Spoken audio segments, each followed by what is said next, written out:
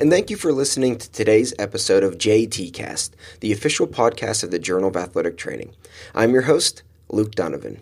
For this second episode of the month, I will discuss another article from the upcoming issue of JAT titled Prospective Study of Concussions and Health Outcomes in High School Football Players by Dr. Timothy McGuine and colleagues from the University of Wisconsin and the University of Michigan.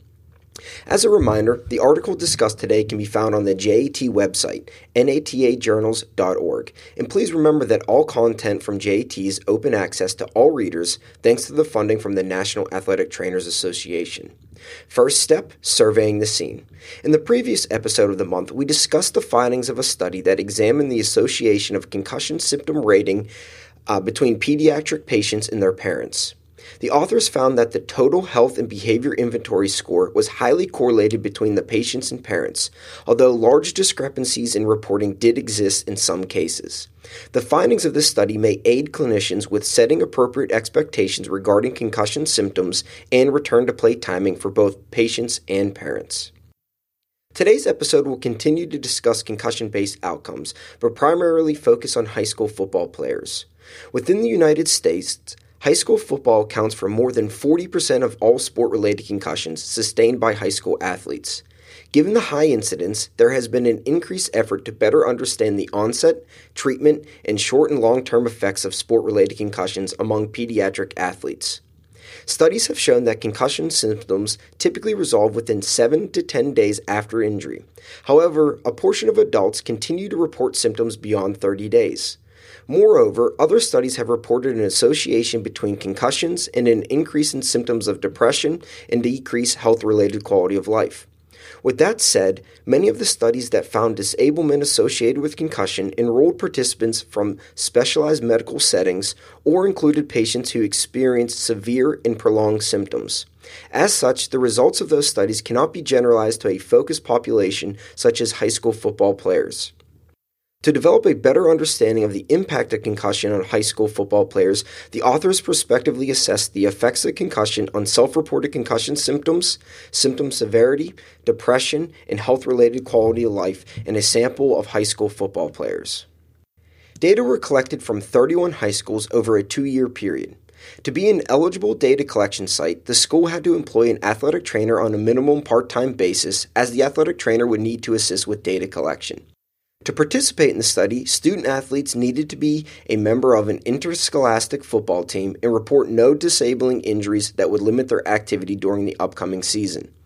During preseason, participants completed a baseline form to collect demographic information and concussion history. To assess outcomes related to concussions, 3 separate valid, reliable, and responsive questionnaires were used.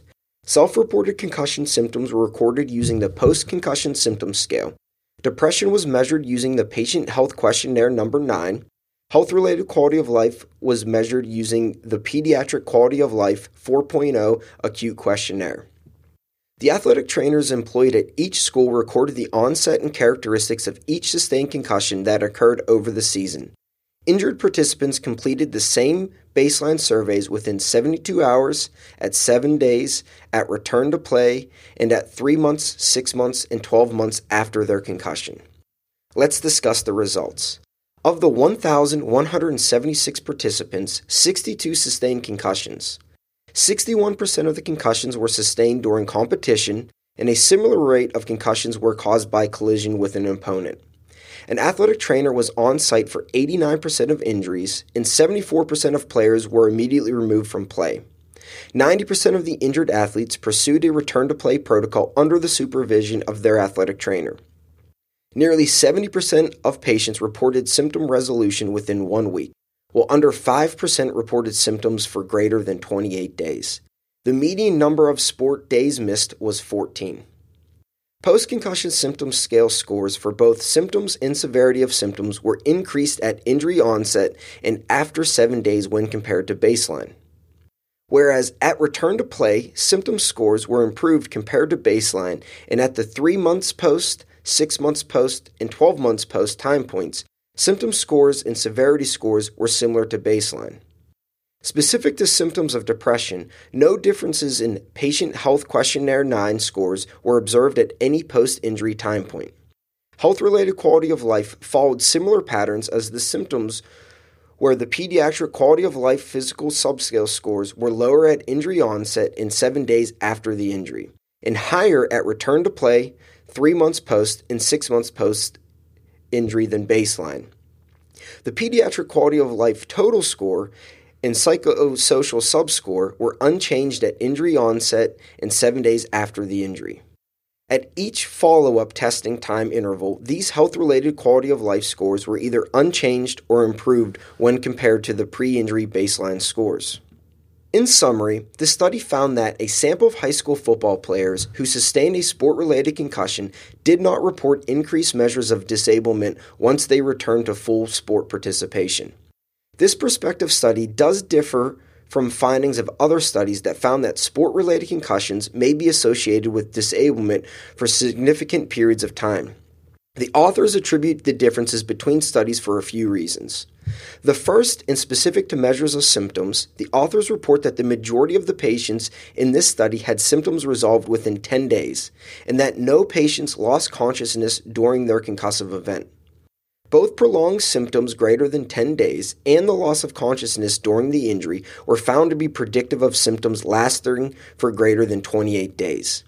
As such, the studies that found a link between concussion and prolonged symptoms enrolled patients from specialty clinics where the median time of symptom resolution was 40 days.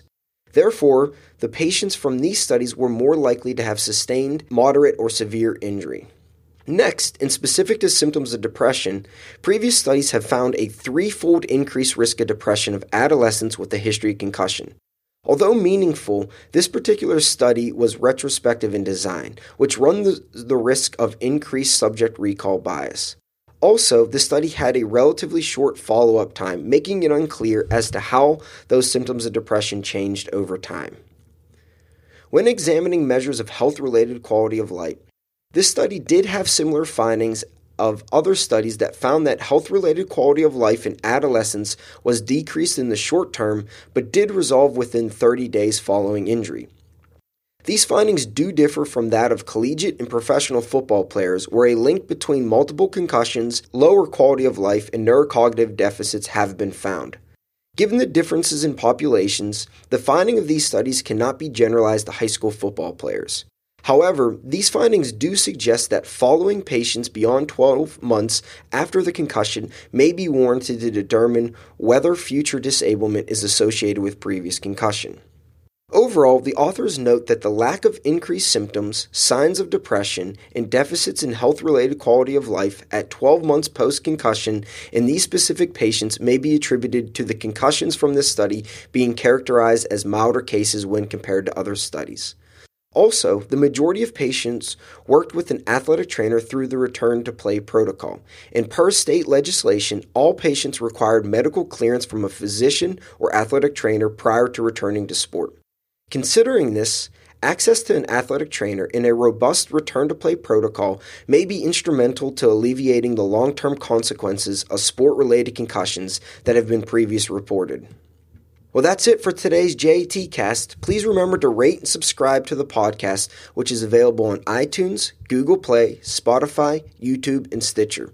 You can find out more information about upcoming podcasts and other JAT events on our Twitter, Facebook, and Instagram accounts at JAT_NATA. Thank you for listening and keep a lookout for next month's JAT Cast.